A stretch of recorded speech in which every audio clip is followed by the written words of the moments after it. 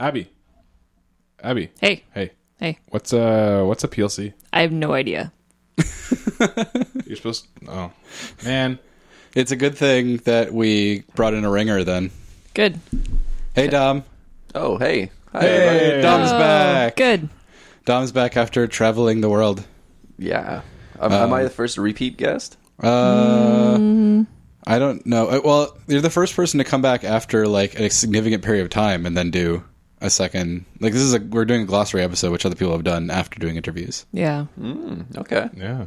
But actually, no. If You were the first Dom to come back. That's Yes. true. Yeah. I can live with that. I don't know, we can. I'm sure there's a first in there. Several firsts in there. Okay, so Dom. Yes, hello. So what's a PLC? A PLC? A PLC is an industrial automation CPU. So it's a computer. It takes inputs, and based on the programming that you give it, it turns on and off certain outputs. So yeah, it's basically a computer. Cool. Now, I think you mentioned PLCs we call back to your episode about like food manufacturing and processing. Yep. So actually we should start with what does PLC stand for? So PLC, it stands for Programmable Logic Controller, Okay. which again is kind of like a CPU, right? Which is just a central processing unit of some kind. Mm-hmm. But the thing that makes a PLC pretty special is that it's very the biggest thing with it is reliability. These things run for years at a time, unbroken, and if they're programmed properly and robustly, you can just set it and forget it for months and years at a time. Yeah, same can't be said for consumer PCs. No, my Windows 10 PC crashes pretty much. It would last for like a week. Yeah. Now, and that's a big deal calling back again because every time you have to reboot a PLC or reboot a computer controlling a system, you lose time. Absolutely, and time is money. A Right. lot of the clients that I worked for, their downtime is worth $20,000 to $50,000 an hour. Wow. So if a PLC, you get a crash on a computer or something like that, that's even if it takes you 5 or 10 minutes to reboot, especially in food processing where I was. I mean, systems that start as food grade and clean need to be cleaned again if they shut down like that. Or if you're cooking something, like a 10-minute delay in turning off something that's supposed to cook, you just burn a whole bunch of stuff. Or you gotta throw out your product because usually the recipes are pretty specific and Or you got a valve open, just spraying ketchup all over the floor while you reboot. Yep, absolutely. A rain of cookies. Just like So That's a no, good storm problem. of cookies. yeah. If honestly, interrupting the flow is really, really bad. That's my daughter slamming something against the table that's in front of her high chair. I think that's what that is. She sounds angry. She's a beast, man. I thought it was somebody like hitting a garbage can with like a baseball bat.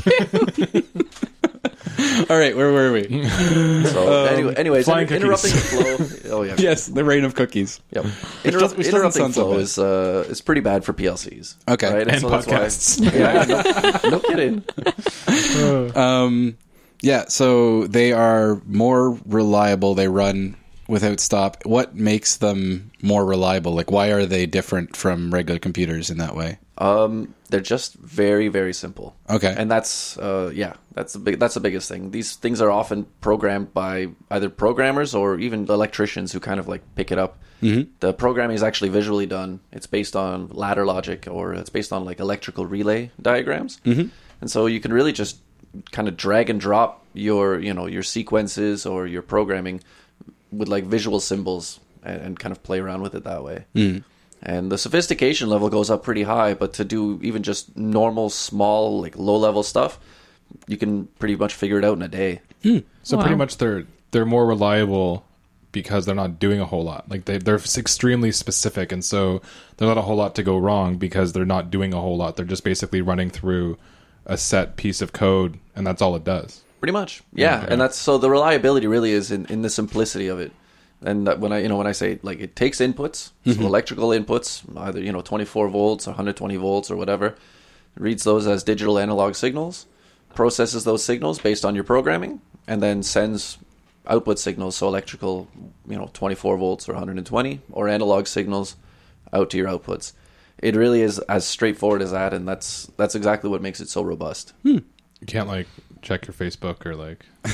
No. But I mean, this actually came up in our lunch and learn, but they are susceptible to viruses, believe it or not. Yeah, that's which true. we found out, which nobody really thought to think about up until, I guess, they tried to hack Iran. Just because they were such simple computers, they figured you wouldn't be able to get a complex program like a virus. There was no need to connect them to the internet before. Part of it's also that like they're insulated oftentimes at what they call an air gap, where there's nothing connected to it. It's just standalone, sitting on its own in a corner.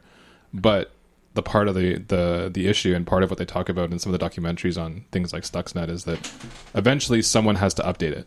Like eventually someone is going to take a thumb disk or a network cable or something and attach it to get new software. And at that point, all of a sudden, it's vulnerable. Yeah. So most of the time, these PLCs, they are a standalone device controlling one particular like plant line or one particular machine on a line. Absolutely. And they don't do anything else. Like they're controlling. They take their inputs, control outputs. They're not like, are they logging data? Or are they pushing data anywhere else? Or they can be logging data, so they can be working hand in hand with. I've worked with SQL databases to log data. What does that stand for? Oh, no idea. Me neither. I Sequential query language? I don't know. I have no that idea. sounds reasonable. Wow, yeah. that's a I'll pretty believe good you. guess if it's a guess. Damn. But no, they can work with data logging. So because they're tracking, you're tracking inputs or outputs constantly, you can log that data, but not on the PLC itself. They have very limited memory. In fact, even now I think it's just in the last 2 or 3 years they have enough memory on them that you can store the comments for your program. And these programs aren't very long, but they didn't have enough memory to store like text. It was purely like this is the series of commands, and Yeah, when you would write your program within your laptop or within your program, you would have your comments, but what you download to the PLC would have no comments, and so the files are like 2 kilobytes. Like with a 2 kilobyte file, and that's probably on the high end. You can run an entire factory. that's Wow. amazing when you consider that like now you can't even have like a lot of text documents are bigger than that just in the formatting on the Yeah. And so text takes up a lot of space, and that's why they would never download text to the PLC. right, because it's got to be Okay. ASCII encoded and all that. All of it. I mean, even just a string variable, it takes up a ton of space compared to a 16-bit integer. Yeah. Right. Wow. And so they didn't even they couldn't even run text, and even the processing power was pretty limited for a while. But that's pretty much exploded now, and nobody cares anymore about processing power or whatever, because these things are. I think the sophistication in the hardware has outpaced the sophistication in our programming abilities at this point. So if nobody cares about like the processing or what is the like what makes a good PLC then? Like if I'm going to search for like a PC, I'm looking for like processor speed and what's the memory. gaming rig of PLCs? if you want to run like The like Alienware Yeah. PLC. At the high end, I mean, you got your standards. Like I think Europe uses mostly Siemens. North America uses Rockwell Automation. It's the software, and Allen Bradley makes the hardware. It's the same company, but on the high end, you have different types of processors, but I think it's right now they're called Compact Logics. The Compact Logics line of Allen Bradley's stuff. That's like the Porsche or like Lamborghini of PLCs. Yeah, you have a couple of different types of processors there with different amounts of memory, but I couldn't even tell you like any kind of equivalent unit to give you like a CPU, a megahertz for a CPU or something. Yeah. I have no idea what they run at. It seems, when I was looking at them, it seems like generally it's just sort of like if you have a big factory, then you get a big one. If you have a little factory, then you get a little one, or the equivalent for like an assembly line or something. But like in between, it's just like, well, I don't know. Tell us what you want to do, and we'll tell you which one to buy. I'll be honest, I never really spec'd them.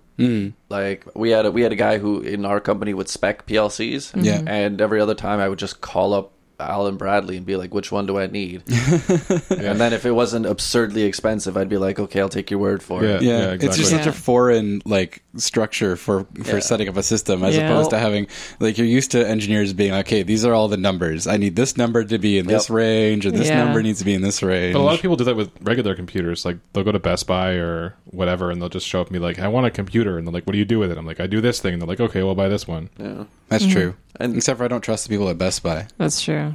Well, insert the name of your favorite company here. I don't know, Canada Computers, whatever. I'm still not sure I NCIX. trust them. Yeah. Maybe NCIX. They're I kind guess Fry's in the States. I don't know. Anyway, cool. So let's go back because you mentioned ladder logic. Yep. So what is ladder logic? So ladder logic is how you program, or how you, I guess, write a program in PLC. Okay. And so it basically consists of like a relay diagram. So if you want to imagine, and I'll try to paint a picture for your audience. Paint us here. a word picture. Let's try this. So you'll have on the left side like a power source, so a vertical line going straight down, let's say with 24 volts, which is one of the more common kinds of electrical supplies. And then you have horizontal lines that run back and forth, and those are the ladder rungs. And Okay. then on the right side, you have another vertical line, which is your 0 volt, your neutral, your ground. And so on the horizontal rungs going across, you'll have a list of conditions. So yes or no conditions, Okay. and then one output. And so an output will be, let's say, a lamp, and then a condition will be, is the switch connected, or is the switch closed, for instance. Okay. And so if you press the switch or press a button, that condition is fulfilled, and so the signal passes from the left side, from the 24 volts, through to the output, which is going to be in sequence after it, and it completes the circuit to the 0 volt, and then your output is activated. Oh, okay. And so it's just basically picking which conditions you want, and then which outputs you link them with in series or in parallel. And then from that, you just build up like that's one rung. How, Yep. how many rungs do you have in a program? Like, is each rung is like a line of code? Like, I'm trying to tie it back to. It's kind of like an if statement, I guess, right? Because you have a switch, right? And you say, if the switch is closed, turn the light on. If the switch is open, turn the light off. Okay, so for people who are more like used to perhaps coding in C, like VB Each or rung C or something. each rung is basically a set of if statements, or like yeah. And then you can put them in parallel. So you can say if this or this, and then you can put them in series and say if this and this. Okay. Right? So if you have two buttons, let's say you have an output that requires both buttons be pressed at the same time, right? That would be a series sequence. That would be would be placed in series because you'd have to make both connections. Right. Before The the output from the first button goes into the second button. Yep. And so if you push either one but not the other, it doesn't get through. Correct. And then if you wanted to do the opposite, where you have two buttons and either one of them, so if that'd be an OR feature or like an OR structure, you would just place them in parallel. You would have one branch that has like a side branch, or kind of like It's like hanging a little. bypass. It's like hanging a little bungee cord off a ladder rung. yeah. It just kind of droops down and has an extra little thing on Yeah, it. they call it adding a branch. So- Okay. Okay. But it's but like so you're essentially bypassing Correct. one if statement with a different if statement. Yep. I can see why this makes sense to electricians because it is very much Pretty electrical. logic. And I mean, the sophistication ramps up, and you do a lot of data processing as well. You can store data within the PLC. Like I teach my students to store sequence data in a PLC, so you can run through, let's say, 10 steps, and you can store actually sequence data within, like, let's say, an integer. And so you can take an integer and connect each one of the equipment pieces that you have and each output, so valve or motor, as a 1 or a 0 in that 16-bit integer. Okay, and you control all of the outputs at once by writing a value to and so all of by writing a different 16-bit integer, you can basically, for your sequence, all you need is 16 bits for 16 different outputs, and you can set them all at once. Yep. Ah, Wow, cool. Okay. All right, and so that keeps your program size down, and it keeps your data, like the amount of data that you need, down. So we were saying how small these programs are. You can encode in, let's say, for 10 steps for 16 pieces of equipment, that's 10 bytes. That's why it's interesting because You really are working at the bit level. Yeah. Like you're really, Yeah. it's ones and zeros. There's a lot of binary involved. It's so different from like high level languages like Yeah. that I typically anything use. object oriented is a Yeah. whole different ball Like game. you don't care about anything. You're just like you basically burn storage left, right, and center. Well, I was gonna say, just like doing your class definitions for a regular object-oriented program would take up more memory than probably these PLCs have in total. It's and before there used to be a lot of focus on making the programs very sophisticated, I guess, in terms of flow, so that you would even skip over sections of code that you didn't need very often, and the elegance of your program was usually a sign that you were doing it right. But nowadays, again, because processing power is pretty cheap, and so is memory. People don't really worry about it as much. Now, so the program is running constantly, you said. Yep. So it runs on loop, right? So each of these ladders, once you reach the bottom, the PLC just goes right back to the top and starts reading them again from top to bottom. Okay. So you have a refresh rate, or if you want to, or if we call it like a loop rate, I guess. Cycle rate or something? Cycle, yeah. So it's about 2 to 3 milliseconds if you write a good program, which means that if you have like analog controls, so if you're trying to control temperatures and pressures in a system, like you can get a 2 to 3 millisecond response time. So you're updating those outputs 500 times a second, or Yeah, absolutely. Wow. That's pretty great. Yeah, well, especially if you're trying to control something with like pressure where it could change really quickly or things like that. Yep. And so it's every time. Now if this was a PLC in for instance, like a food system, your inputs you'd be measuring like temperature, pressure, flow rates in the system, and then you'd be controlling valves and pumps and heating coils and stuff. And so these are usually then those things are controlling the system, and the changes that they make to the system feed back into the same input. So it's all closed loop control. Okay, that's cool. And so can you implement like control type stuff, like active control, closed loop control, PID, that sort of stuff? Yeah. So there are functions within, I guess, the programming that allow you to use PID controls. Yeah, because it seems like that would be a complex enough problem. It'd be difficult to implement like purely with You wouldn't do it relays yourself. and stuff. Like, in fact, I mean, you could probably program it from scratch, but there's a drag and drop feature where it says PID control. Yeah. You just say what the input is, say what the output is, give each of them a range, and then you just set your parameters, and it's easy. I guess it wouldn't. Some of the harder stuff that I've done for controls would be like on-off control. Like if you have, let's say like a heater for a thermostat heater situation where like you can only turn your output on or off, and you're trying to control the temperature without overshooting too much or undershooting too much.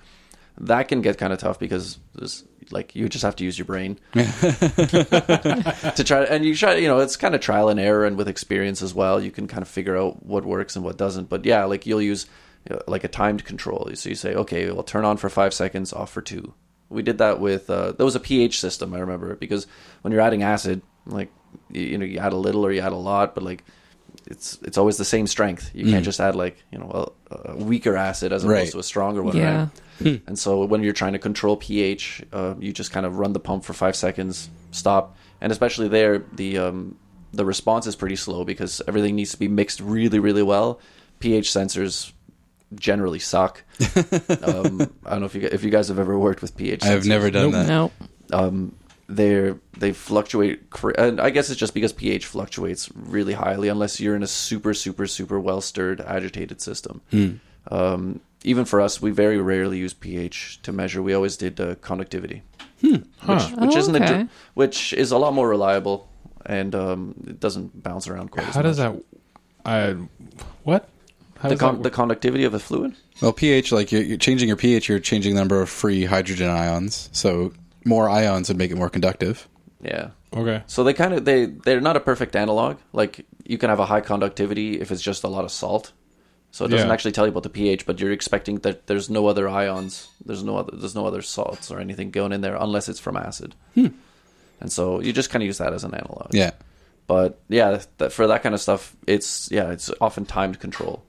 And so if you want to control that, you just have to come up with kind of a clever way of either doing it by on-off timing, or if you have some other kind of means to do it.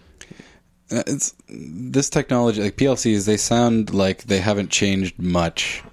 It's pretty old school. I feel like I'm writing firmware sometimes because it doesn't feel like coding. It doesn't feel like programming. It feels like I'm just telling machines what to do, like in a very direct way. Yeah.